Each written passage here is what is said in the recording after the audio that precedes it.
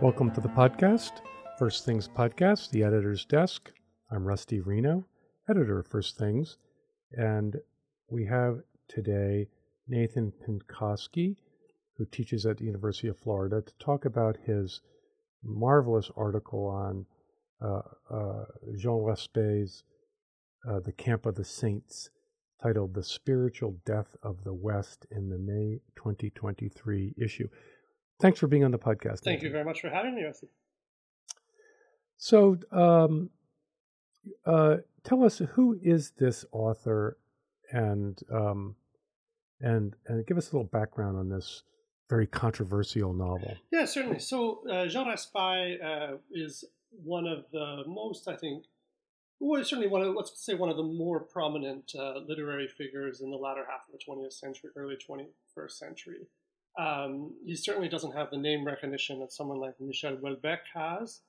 He's of an older generation, but he was almost joined the Académie Française. He lost a close vote. He won in 2003 the most important literary prize that the Académie Française offers. And he had a distinguished literary career, writing about a number of different subjects. Travel stories early on. He made his name doing that. Then he sort of switched into this other kind of genre, which you might call poetic millenarianism, looking at declines of civilizations and cultures, and imagining kind of alternate histories, what might happen if suddenly an extinct culture reappeared, or members of this extinct culture reappeared. So he was, and also I should add too, he was very well respected in not only Catholic literary circles because he was a Catholic, but also amongst the literary and political elite. He corresponded with the most important political figures of the day, and definitely the most important political figures on the left. François Mitterrand had a correspondence with him. One thing I mentioned in the article too. Banditer, the French Jewish socialist minister of justice who abolished the death penalty in France, also corresponded with him. So definitely a man who was part of the literary, cultural elite of France until he died in 2020. And this novel, what's it about? So I think the best way to understand it is as a development of an apocalyptic genre. So when we're talking about this, we're not talking about a disaster fantasy. We're not talking about someone who dreams up some kind of destruction story, like these films that were popular a few years ago. That kind of show, you're meant to watch New York go underwater and these sorts of things. Certainly, that's not the genre we're talking about. We're talking about apocalypse in the sense of unveiling. Someone had wanted to show that the revelation of a logic, a way of thinking, and put that into a novel, a fictional account. So he wants to look at where sort of certain ideas lead. Exactly. Where certain ideas lead. The denouement of these ideas. Yeah, exactly. Where they lead, what their implications are, if they're followed through to their logical conclusion. The framework of the novel is that some event is triggered in India. And this triggers this 1 million-person armada of rusting ships that sail to Europe, and the idea is that then they land, and this transforms the West. That's kind of the conceit of the book, as I recall. Is that fair? Yeah, I think that's certainly the chief engine of the plot. But I think what we see, and this is where the novel can lend itself to be easily misinterpreted. On the one hand, you have people sort of let's let's call them perhaps liberals of goodwill, perhaps there's liberals of ill will who see this as a story of mass migration and all the damage it does, and then they focus on particular passages which describe the damage or describe the comportment of the migrants, and think, look, this novel is clearly showing an inferior, trying to portray the people of India as inferior. It's trying to show them as barbaric, as lacking any kind of modicum of civilization, and then they focus on that and think that this is the point of the novel. But actually, what's important, I think, to see is that two things. First of all, the Western characters in the novel, the white characters, do not come across well at all. They're vicious. They exhibit all kinds of vices. Many of them commit crimes. These are not attractive people. I mentioned in the article that there's kind of a schoolboy Nietzscheanism, a vulgar Nietzscheanism about many of these characters. So they're not attractive characters. So we're not seeing here a portrayal of, on the one hand, a kind of, immaculate Europeans who are sort of models of virtue and heroism, and then these hordes that come out of the four corners of the world. That's not the portrayal that we get.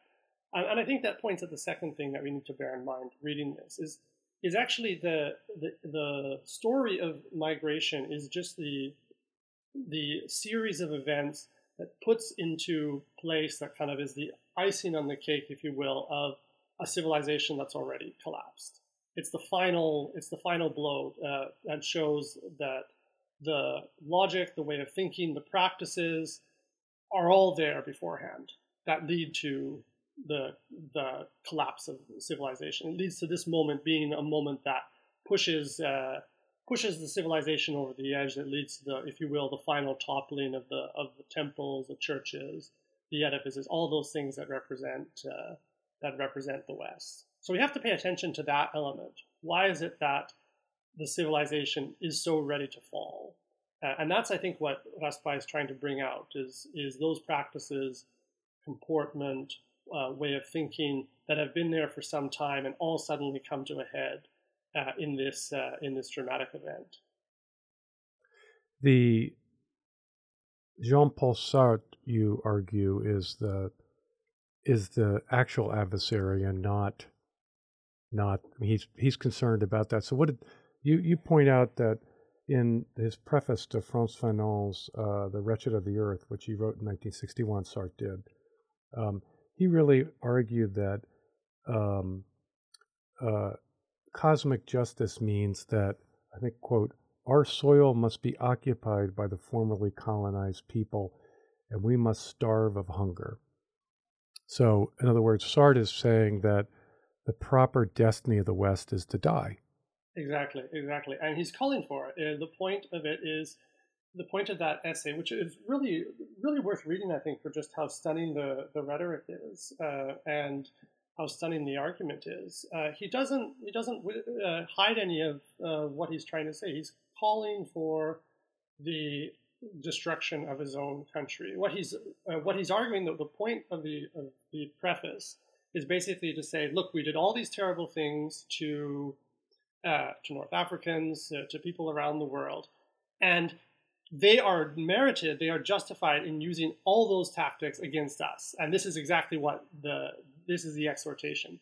He has one line in there where he says, the aim is to teach them to beat us, i.e. we Frenchmen, we Europeans, beat us at our own game. So he's calling for the colonization of Europe. He's calling for the destruction of France, and he's not hiding it. It's out there in the open. That's the language that he's that's using, and that's what he's calling for.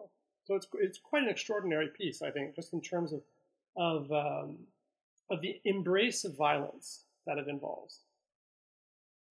Raspail, as I recall from the novel, is very he captures that sentiment in many forms. I mean, it's not the same naked form that Sartre expresses it in, but there's a kind of pervasive feeling that France doesn't deserve to endure, and that, right? Is that fair? Am I remembering correctly? I think that's correct. From the novel? I think that's correct. It's very hard to find a character in the novel. Again, the Westerners, the Europeans, do not come across well. It's very hard to find a character who's trying to who represents a good example of someone who's trying to argue for civilizational continuity. You have a few eccentrics, but most of the time, even the representative of high culture, the one representative of high culture with which the novel begins with this episode, for those who haven't read it, of a young man, a kind of vulgar sort of miscreant threatening to destroy the home of this older man, this retired professor. You could read him as a hero because there he is defending his own, but what's his vision of high culture? It's basically laying out a collection of food, laying out a series of aperitifs and enjoying this kind of this bourgeois life. So even these people who represent, who are supposed to represent the best of what the country has to offer, are representing versions that are evacuated of any real spiritual content, any transcendent. It's a kind of materialism. And I think I said at the start, there's the apocalyptic genre that we should bear in mind when we're reading this story. We should also bear in mind the satire. It's a lot of black humor. It's a lot of making fun of the attitude of Westerners who think that, as we sometimes hear, like you have ecumenical versions of what's so great about France, and people tend to focus on the cuisine, right? That's not enough. Can't be all just about that, much as we might like the cuisine and the cheeses, but that we certainly can't reduce it to a Julia Child's cookbook, right? He certainly satirizes the Catholic Church. Exactly, yeah. Those are very powerful episodes when is it an Argentine Pope or Brazilian Pope? Yeah. Even Homer nods, right? And who has transformed the church into an NGO effectively. And there's a great eagerness to midwife the death of the suicide of the West. Yeah, and this is one of the, I think, most interesting parts of the novel. We should bear in mind this is fiction, in the sense that when Raspail was writing this in the early 1970s, he did not think that he was predicting something that was about to happen. And in fact, he's disowned interpretations of his work, which tend to come from insidious circles on white supremacist circles and such. People who do read the book misread it and get excited about particular passages. He's disowned them, but he also disowned people who say, "Oh, look, this work had such predictive power. He saw what was going to happen in the 80s and the 90s. He predicted the chancellorship of Angela Merkel, right?" He disowned that. He said, "This is a work of fiction. I did not see that coming, and that's not why I was writing." But again, what he did see was patterns of thinking, practices, comportments that would, if you imagine what they would be taken to their logical conclusion, would entail particular responses faced with this kind of crisis that we see emerge in the novel. And that's where his insight into the transformations taking place within Christianity. Christianity is confusion with Orthodox Christianity with the religion of humanity is one of the most enduring themes of the novel, and one we should pay much more attention to than the people who think that this is a novel about demographics, for example. Right in the 60s, you had the death of God theology. It's in the Anglophone realm more than in the French, but there was a pervasive sense that secularization, the failure of Christianity was actually its success, that the marginalization of the church was, it was its Christ-like self-crucifixion, so to speak. So there was a lot of that in the air in the 60s. Before 68, I mean, this is a kind of late 50s, early 60s trend in theology to reinterpret a kind of spiritual malaise as a kind of spiritual triumph. Yeah. And what I see in the novel is a spiritual, emptiness, a spiritual vacuum that he identifies. And there's a kind of casting about that the crisis that the novel depicts is actually reinterpreted by many of the characters as a kind of, finally, the redemptive moment has arrived, and we're going to restore spiritual meaning to the West as we accept our own death. Yeah. Is that fair? I think that's a great way of putting it. And what we might add to that is just thinking of the kind of death of God argument in theology and what that might look like in a novelistic form. One of the scenes that he satirizes is when you have early on you have 12 representatives of let's call them bien-pensants, the people who think correctly, and they come to this Belgian official to prepare for the fleet to embark, the migrant fleet to embark, and one of them is a bishop. And the Belgian sort of is thinking to himself and realizes he can't tell the difference between the bishop and the other. They're all dressed alike and they all talk and say the same thing. So you have this sense that Christianity has just become one amongst the many representatives of those who think correctly, one representative amongst another of a kind of enlightened cultural elite. But I think the other thing to bear in mind too is we don't have a portrayal of secularization in the sense that perhaps the proponents of the death of God thesis and others understand it, whereby the elimination of Christianity is in fact the triumph of Christianity. The fact that we have the withdrawal of visible Christianity is the triumph of invisible Christianity, what it's supposed to be. We still see the Christianity's role and influence in the novel, but it's a distorted form of it. And I think that's a thesis worth paying attention to, that secularization isn't really about the evacuation of religion from the public life, but the transformation of religion in the public life, the transformation of Christianity in the public life. We could be even more specific than that. The concern that we have, the danger that we face in kind of late modernity for Raspail, I think it comes out in some other novels too, by the by, of his. But the danger that we face is not the elimination of Christianity, but rather a Christian heresy. That's our worry. So the religion of humanity becomes this kind of Christian, a kind of false. I mean, as G.K. Chesterton said, the vices of the modern world are Christian virtues gone mad.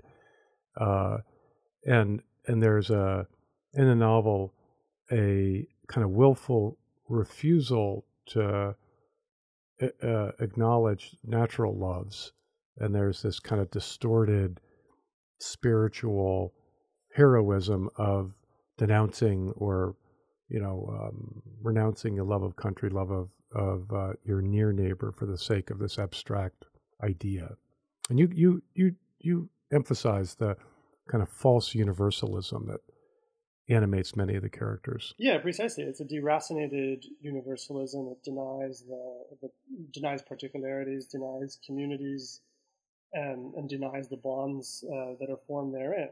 I think it's very interesting. Just I think as a general comment on our own civilizational situation, that we have much animosity towards the family. We have much animosity towards visible church, organized church, constantly talking about institutional corruption, which is real. We shouldn't deny it, but it's certainly a focus of trying to deconstruct and break apart the notion of church as a visible kind of community. Same thing with the nation. But on the other hand, we have this Pollyannish embrace of universal humanity, of the possibility of common brotherhood, common sisterhood, the language of internationalism, the language of universalism in that sense has seized control of the intention of right-thinking people. They're focused on the possibilities of dreaming these kinds of communities while destroying the visible ones that are actually around them, in which they inhabit, or at least they used to inhabit. You say that you compare this novel, Camp of Saints, as a apocalyptic novel, something that exposes tendencies in our own society to early 20th century versions, first half of the 20th century versions, and that's George Orwell's 1984 and Aldous Huxley's Brave New World. And your article persuaded me that Raspail is actually more perceptive. And here's how I would put it. Orwell, he draws his attention to the kind of temptation of power, which will crush everything human in the West. Huxley is a kind of bottomless hedonism that will sap the energy of anything human in the West. Neither of them seem actually realistic to me, because whereas Raspail, the idea of a kind of perverse spirituality, because it really is, a crusade of inclusion. So it has energy, it has a kind of spiritual purpose. You read that preface by Sartre, and it's full of moral fervor, and classic Sartrean absolutism in its moral judgments. And that does seem to me a more realistic dystopia than just bottomless hedonism or naked power. Right. Well, I think it's a great way of putting it, a crusade of inclusion. And I think what Raspail is attentive to is the spiritual side of this. For the other two, Huxley and Orwell, they're not really. Oh well, this is a bit weird on this, but they're not really informed in defining their life by a transcendent, right? That aspect of human nature, the yearning for transcendent, desire for spiritual order, is not really part of their kind of cosmos. I think that's true in their literary corpus as well. With some asterisks for Huxley's spiritual explorations here and there, we could say, but leave it at that.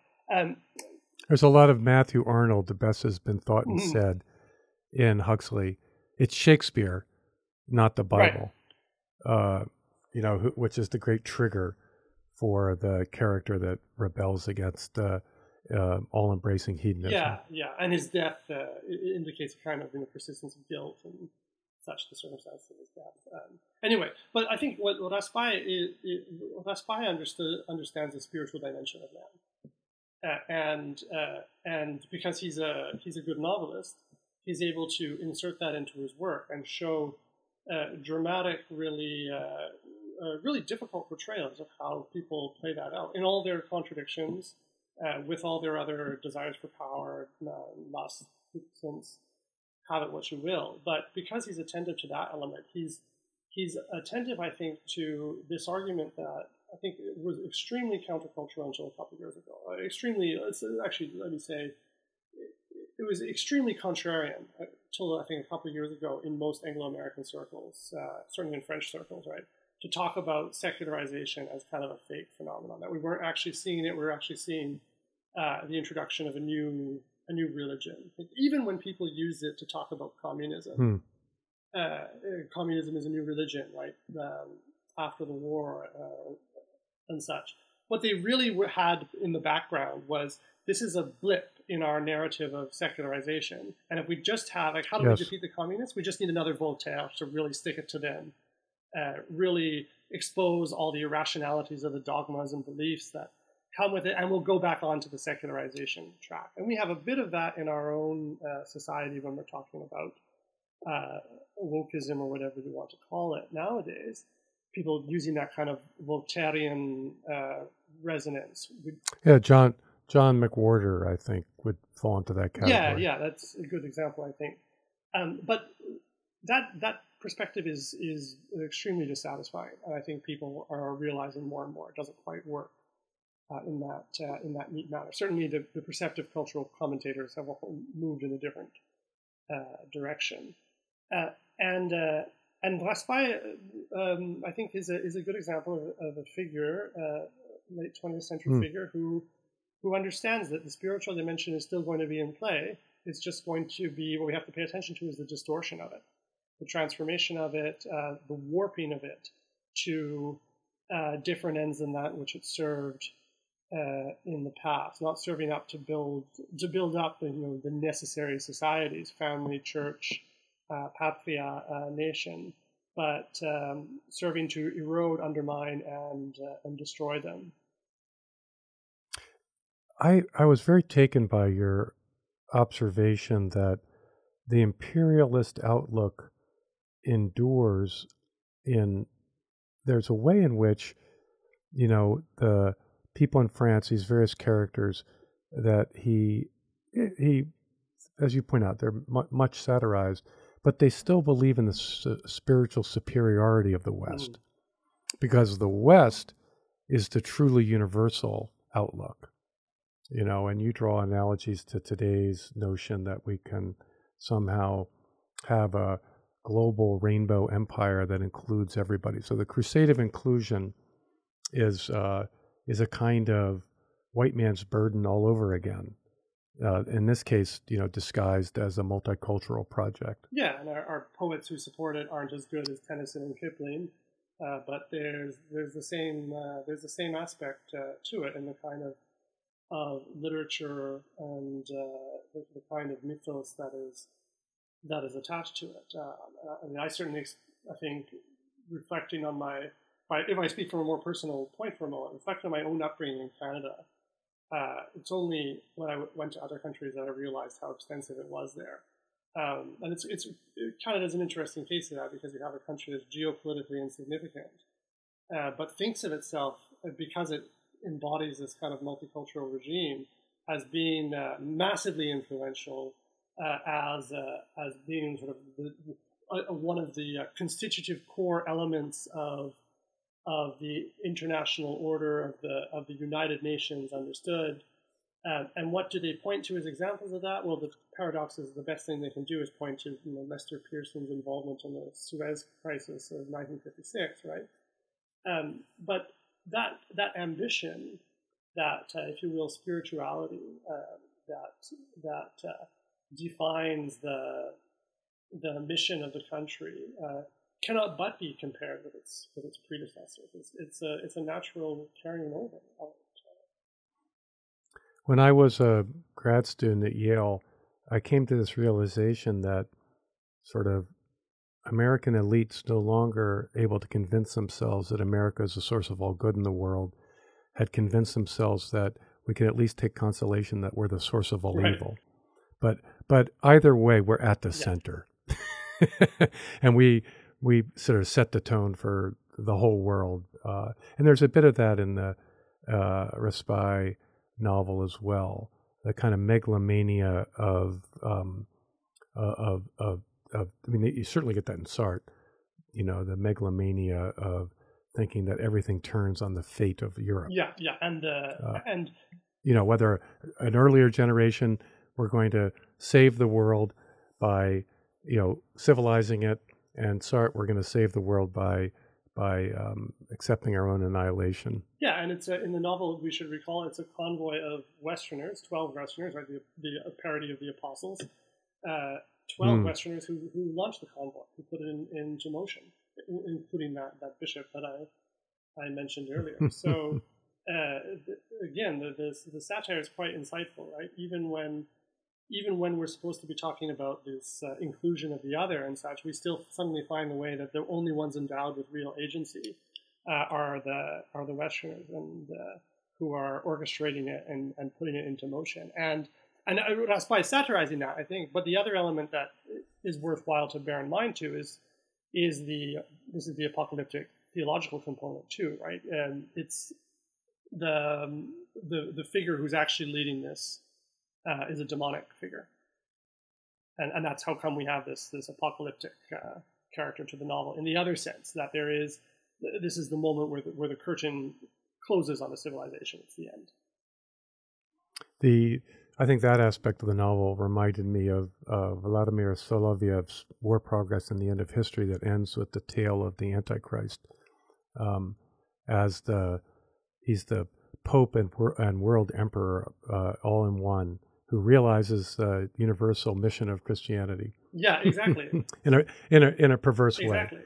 And that, again, that perversion of Christianity, that Christian heresy, I think is probably the biggest challenge that the West faces, not the absence of Christianity, not the pulling out of it, but that distortion of it, that warping of it. And that's why I find Raspail in this work and other works to be a very keen reader of the times, a prophet in that sense, right? Because this novel didn't predict everything that happened.